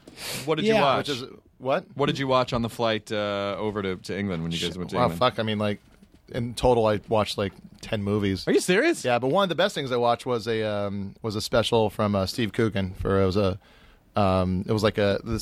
what's the character he did? I'm Alan Partridge. Alan Partridge, but it was like a Alan Partridge self-serving. I'm going to show you where I live, the town, the hamlet I'm from, and it was like one of the I couldn't stop like laughing at it the entire time. I'm glad. What was a good movie? You can't name one. You watched 10. I watched 10. It was a few months ago. Remember, he was on Xanax and alcohol. That's true. He was whacked out of his brain. That was for the flight home. I watched what did I fucking? He was probably asleep the whole time, thinking he was dreaming of movies. I watched Tintin for 10 hours. He's just mashing up all these. I was called Lars, and all the real girls just want to have fun. Fuck, I can't remember what I watched. I watched a lot of movies. It's about a group of blow-up dolls who go on spring break. Yeah. What did I watch? Are you serious? You can't remember one movie? I named one thing I watched. You did name a thing. Did. That's true. But I was And it excited stuck to out. talk about the movie, man. What did I watch on a flight? Here, I'll help you. Nice. I flew to Canada a year ago, and I watched Drive on a plane. I've seen that. Loved it. I good got movie. another Gosling joint. Another Gosling movie. Yeah, Yeah. a good plane ride movie. I don't really good watch... LA movie too. I don't Very watch good a lot of LA When movies. it shows I like it when a movie shows LA from a different angle. Yeah. It was all that like MacArthur Park area and downtown, the river, stuff like that. It was nice. I don't really watch a lot of movies on planes because it's hard. Even on a plane, it's hard for me to focus for a couple hours. I'll watch like a Mad Men episode or a Louis episode on the iPad. Cloud Atlas was one of the movies I watched. There you go. Cloud Atlas. all right. Great plane movie. Yeah. I don't know about sitting in a theater for it, but Yeah. like a great plane movie because it's segmented and it's long and it takes up a lot of time. Yeah, that's true. Yeah. Are they showing? Do they have Sunny episodes on? I don't know. Sometimes, I've caught it on JetBlue, but only because it was on FX. So you obviously have to sit there and watch and laugh extra loud at the episode for everyone. Who are these hilarious people? How do they come up with this stuff? Come, look. Join me in row 2. Channel 27. Let's get a social chat going about this. No, I rarely see Maybe neither Sonny should I. anywhere. It's part of the conspiracy against us, I think. So I don't know. It's hard to find. But it still has people still watch the shit out of the show. Like your fans are pretty. They find it. They've kept us alive despite the airlines. who are clearly in a conspiracy together. Yeah. Like, okay, we need to get fuel prices down, Yeah. and we really need to try to tank Sonny. There's probably some executive who's like, all right, well, give me a couple episode titles. Like Charlie got molested, and maybe not this one. Sweet Tea dates a retarded person. I'm like, I don't know. That's really fun. Yeah, I don't see South Park on planes either. There's certain things that they shy away from. Yeah, I guess that's true. But at least, most people watch stuff on their devices anyway, so I guess it That's doesn't true. even really matter. Flight. I watched Flight. Oh, on a plane. As we were taking off Oh, is come when on. the accident part started to happen. It was like fucking being in like rumble box seats. You kind of feel like maybe they shouldn't put those movies. There was a disclaimer just to let you know this has a horrible plane accident. Well, that's actually good. Yeah. But it was neat because it's like as we were taking off, we were hitting a lot of turbulence going out of Heathrow, and it was just as the plane was shaking, the plane started shaking in the movie. So it was like being I on like Star that Tours. you said that's neat. Like, well, it was like that's frightening. the experience you're going for. This is neat. Yeah, it's neat. Yeah, It's they're fun. dying. I could die. Yeah, it's just fun. It's fun. It was like it's a 360 experience. That's really cool. Yeah, you're a braver man than I am. Yeah. And then I popped on Fearless. Just a bunch of Crash movies. Yeah, exactly. Crash. But he lives in Fearless. He lives. Yeah, exactly. So, he's coming up. We did Jeff That's right. Bridges. Jeff Bridges soon. Oh, wow. Yeah, didn't even talk about Fearless. No. He must have talked about Lebowski, right? Yeah, He we is talked basically Lebowski. He's Yeah, the dude. right, he is. Yeah. Just like right when he walked in, hey, man. who have you met that you were? Oh, we talked about this before. You don't really get nervous meeting people, Not nervous, no. I mean, I would be excited to meet him. but you seem like a pretty. From what I could tell, the couple times that we've hung out in a short burst, you seem like a pretty well-adjusted, calm person. Like you don't have the comic that energy of like, notice me or I want people to like me. You're just like, whatever. I'm fine. No, I don't. I learned at a very young age that people weren't going to notice and or like me. So I stopped seeking that approval a long time ago. Yeah, no, I don't know. I like it's well, thanks. I guess. Yeah, I'm calm. But it is always nice to meet funny people who, because I think we're just used to being around like that. Because we all sort of have that comic. I mean, it is a weird thing to get up in front of a room full of strangers and be like me, like what I'm saying. I want you to like. I want you to laugh. I want you to laugh at me. That's a very weird thing to do. Terrifying thing. I can't imagine. Sad, really. when you really strip When they it don't away. laugh, I bet it's the saddest day of your life. Yeah. That's just when you yell at them. What's wrong with you, baby? Yeah, then it's I'm terrifying. presenting you with funny ideas. Show me Yeah. that you accept them and me. You wouldn't know art if it came in you. And then you fucking throw the mic down Right. and whoong, jing, Right. and Who's art? I don't. Yeah. And then you're They don't alone know. on stage 4 minutes. No, I have a much more calculated way of getting people to like me. Like, no, that's not the take. Let me just readjust this. exactly. Now I'm lovable. But you're one of those guys that I think people want to see more of. Like, okay, yeah, they like you from Sunny, and then Horrible Bosses. All right, it's like you've passed. Every performer sort of has a series of hurdles that they have, or like tests that they get through. Like someone might be really funny on TV, and they do like a crappy movie, and people are like, I thought, never mind. Right. But it's like you've passed the hurdles, and now you've done this big action movie, and it's like, I think it's going to be good. Yeah, or the big action movie will end me once and for all. And Hey. It's not at all. Again. Listen, even if Pacific Rim tanks, which I don't think it's going to, it's certainly not going to be your responsibility. No, it's not really. It wasn't my Yeah. doing. No, that wouldn't matter. You still Yeah. get to be in a really cool, big budget Guillermo action movie. Yeah, and I feel good about it. Like even if it tanks, my opinion of the film is good. Like I think that matters to me more. What other stuff is there other stuff that you've shot that's coming out soon? No, that's a big part of it too. Is I don't think I've really oversaturated people with myself, which I think happens. Like even the brilliant and talented Melissa McCarthy, who let's face it, she's so funny and so good, is everywhere to the point where I'm like, I don't know, she's in a movie again. It's tough because you and that part is probably not as much in her control. It's just like, you spend so much time trying to get work, and all of a sudden people are like, here's a bunch of work, you can do whatever you want. And then you're like, okay. And then it all comes out at the same time.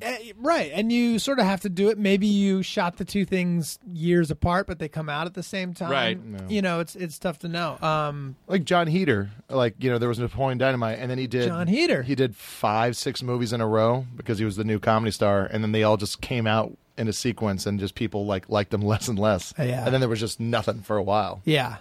Of course, you do have to get a performance in those movies that at least lives up to And they did Napoleon Dynamite. Well, it's just that's like, couldn't. it's They just tried. I was in one of them. that's such a specific character. Like that's such a specific I thing. know, yeah. And then it's almost like the it's Well, that's the thing too. I guess you got to pick good things. Like if you do 10 in a row and they don't give you the opportunity to be as funny as you were in, say, like Napoleon Dynamite, where he was hysterical. Yeah. That's. But certainly not gonna help. audiences think very one-dimensionally, and they have to be. I think they have to sort of be trained a little bit in the sense where, in his next movie, people go in with Napoleon Dynamite in their head, and they go, "Oh, he's not. He's just a guy. He's just Yeah. being a guy. He's not doing a But crazy." he kind of sounds like Napoleon Dynamite. But he's not Napoleon. You know, it's like you. And some of it's luck too. I mean, it really is. I was up for this other movie, and I really wanted it. It was like the lead role, and then I did like a bunch of like tests with the director, and then they went with someone else, and I was like, man, that sucks. I guess I'll do this Horrible Bosses thing. Oh shit! You know, like Did the other movie come out?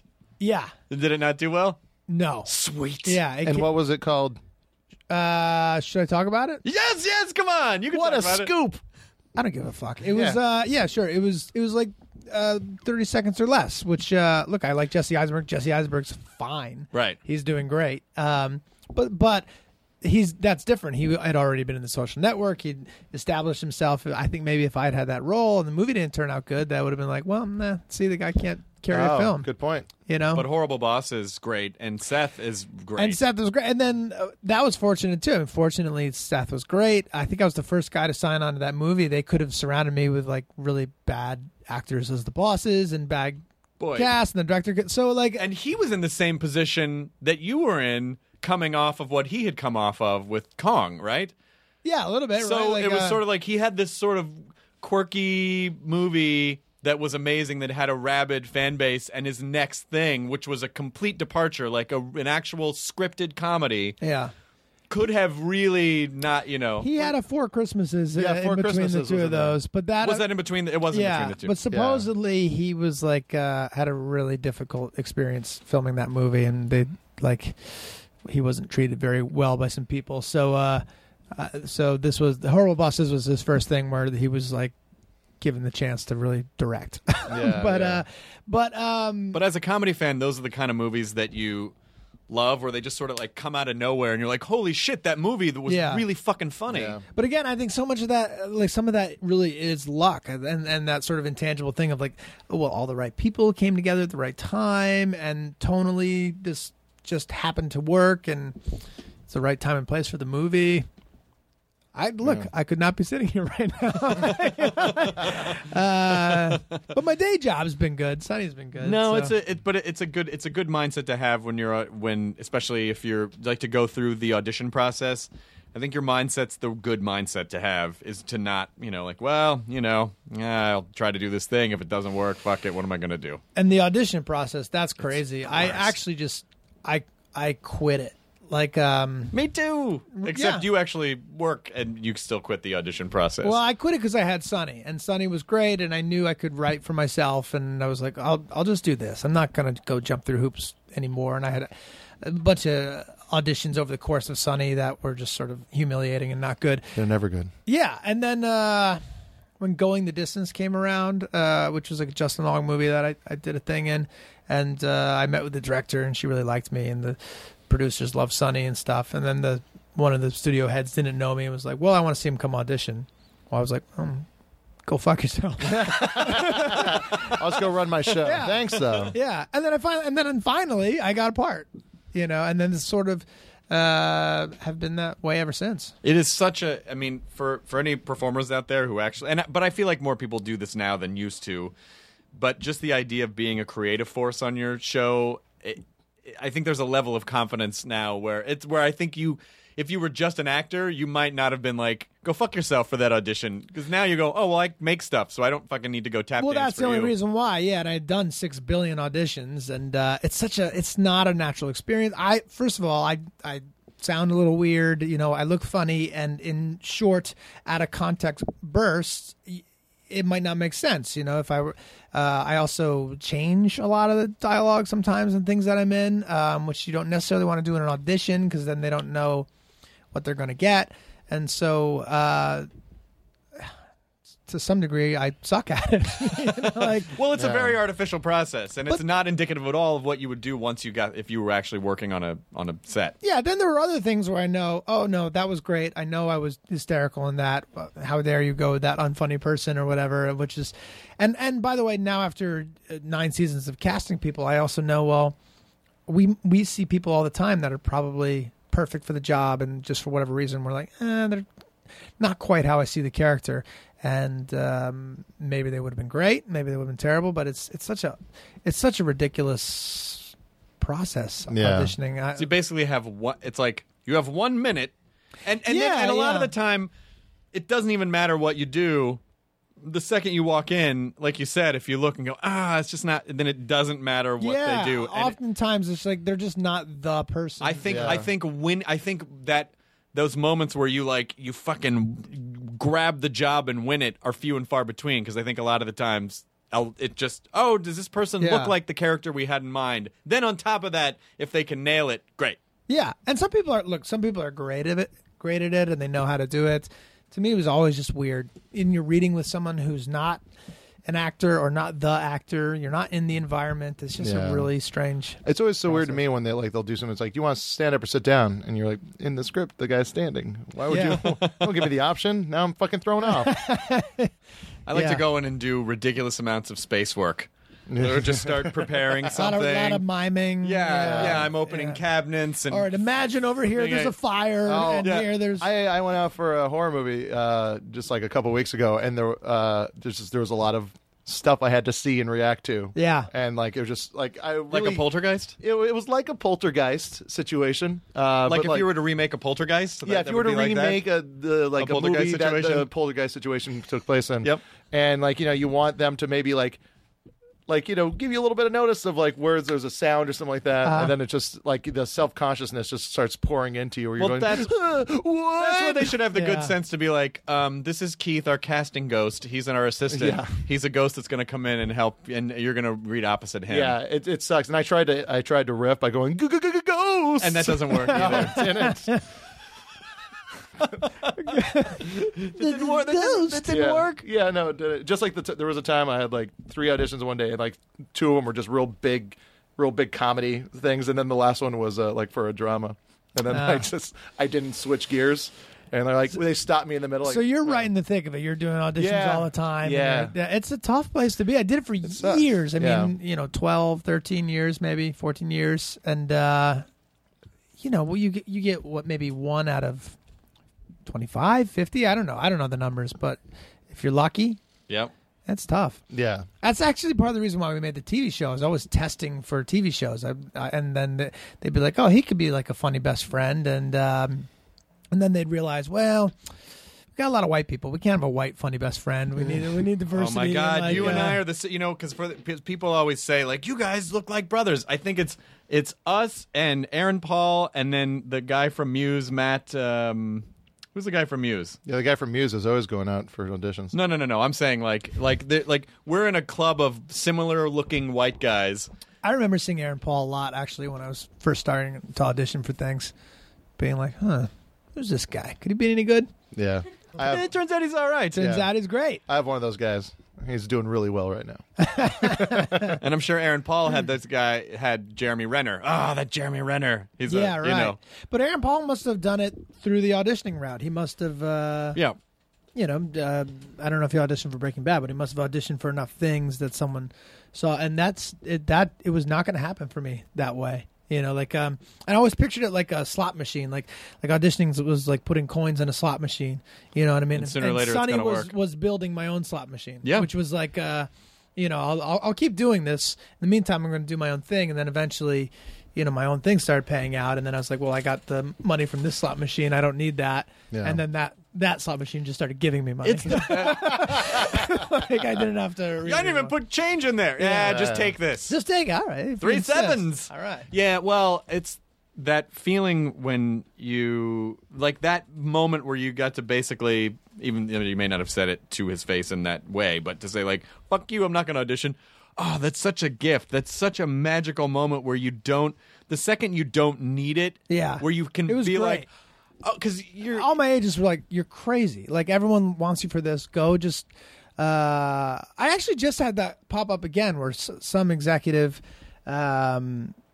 at Fox was unfamiliar with my work and they were trying to put together a film. And it's like, well, have them come in and read for me. I'm like, Fox? I've been making Fox money for a decade. You know, like, screw Fox. And I'm sure he can get a screener of a couple episodes of your show. Go see a thing. Yeah. No, I want to control this guy for a minute and have him dance around in my office so I can tell him what's But wrong. that was different than I didn't mind sitting with the director and reading through the script with him. That's sort of a different thing. Like, I don't mind working on something with the director. I'm not like above that.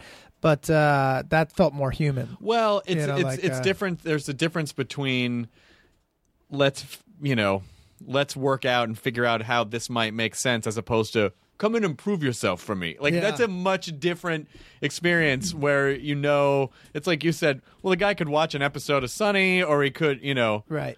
But or even if he just said, "Oh, hey, I just want to come in and talk to you and meet with you and just get a sense." I feel like there's more to be gained from that than making someone come in and read 2 lines. Like if I sat down and talked to you for 10 minutes, Yeah, that's a very different thing. I'd know like, oh, this guy's funny, he can riff, like he'd be okay, great.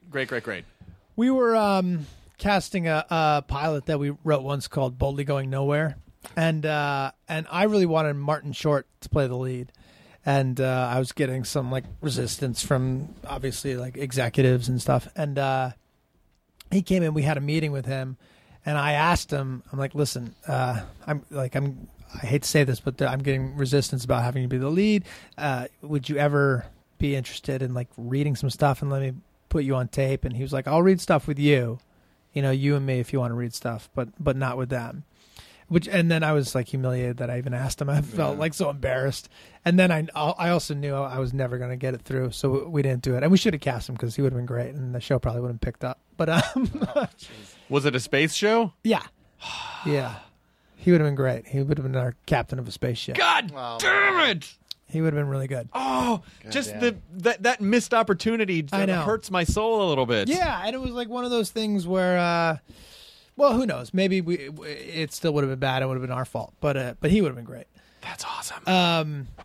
But yeah, the whole audition thing is weird. I remember I auditioned for Euro Trip 2, or no, not Euro Trip 2, but Euro Trip. Is they like they did Road Trip with like Tom Green, and then a couple years later they did Euro Trip, and it must have been like 27 or 26, younger maybe, and I remember feeling like really good, like wow, I really gave a really sort of like subtly funny, quirky, interesting, read. And quirky is not the right word, but just like it's just because what people say about me. But I wasn't intending to be that way.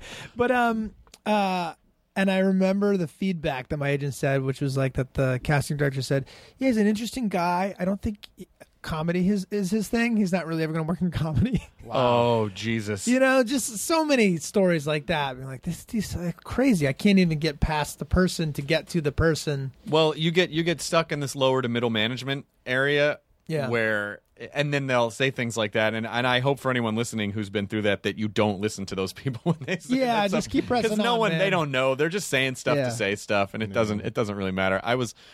What was it? I was gonna I wanted to a few years back audition for something. I don't know. It was some show that was on that I really wanted to be on. That I wanted, like this role came up for this kind of like nerdy science guy, and I want to go for it.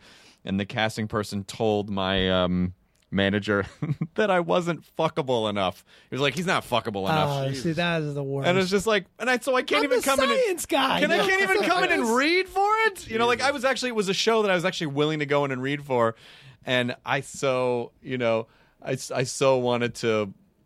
I went into douche mode where the manager was like, I've got to tweet that out that guy said that. And he's like, why would you do that? You're just going to look like an asshole. I'm like, God damn it, you're right.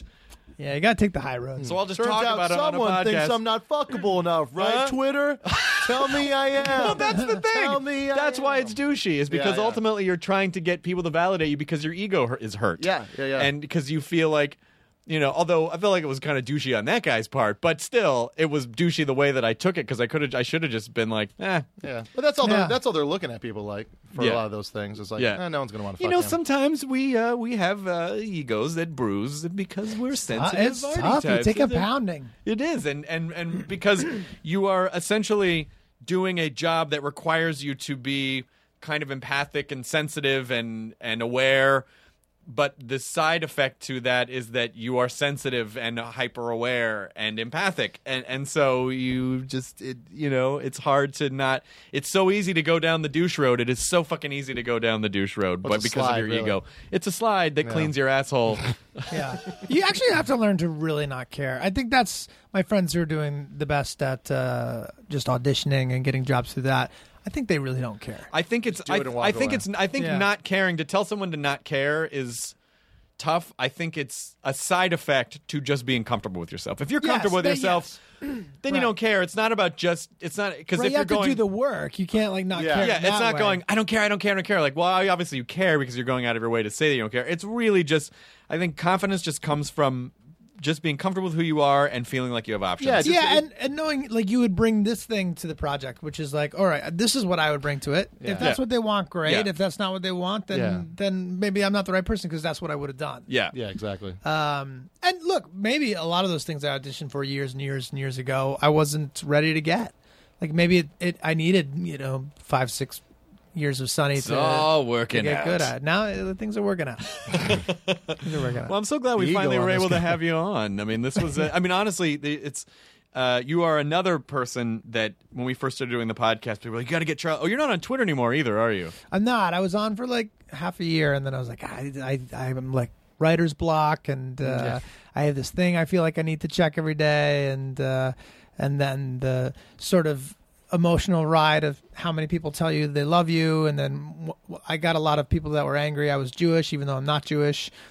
Sure. Yeah, like a lot of just like too much. Like I suddenly thought I don't want a place for people to be able to write me directly, whether they know I'm reading it or not. I don't want to give people the option of like I know that I'm writing directly to this person, so I just want that freedom. That is a bold move in today's interconnected social media I think it could society. be dumb. I think it's really gonna like. I think it's working out okay. And also, there's a certain, it's sort of like what you said about, some people being everywhere. Yeah. Is that, you're not. Like when people find you in something, it's sort of special because they don't, I think that helps Sonny. I think that helps Sonny live like we weren't shoved down people's throats. We've never been in a comedy issue of Variety or GQ. It drives me crazy every time I read those things. But like at this, We've been on for 9 years. What do you guys want? yeah, I mean, like there's a little chip on my shoulder about those things, the Emmys, whatever. But like at the same time, it's kind of good. People find it themselves. It doesn't feel like it's shoved down their throat. And this is like day and age where we're living in, where everything's jammed down your throat. I think You still get people to feel that. like the indie underdog to people. A little bit, yeah. Which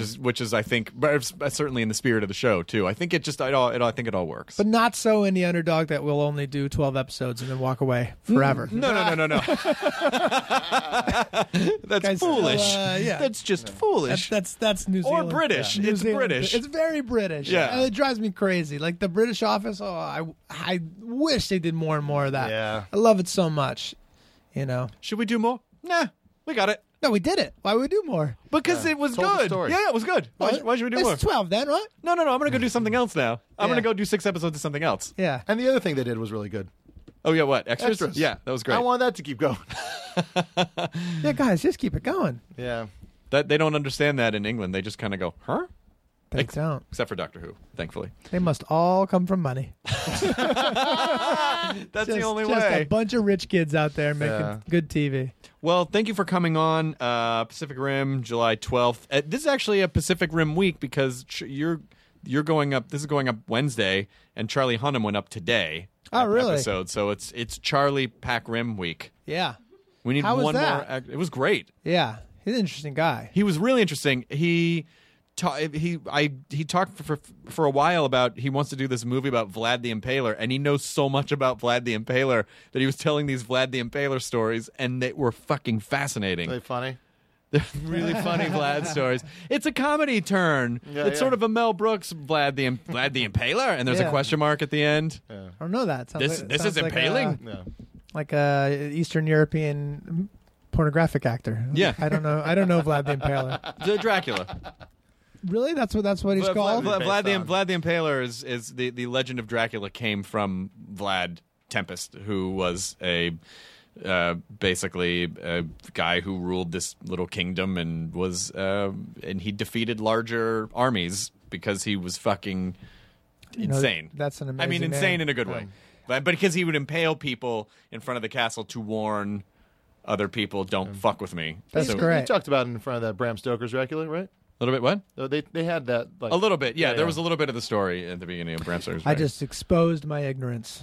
Not really.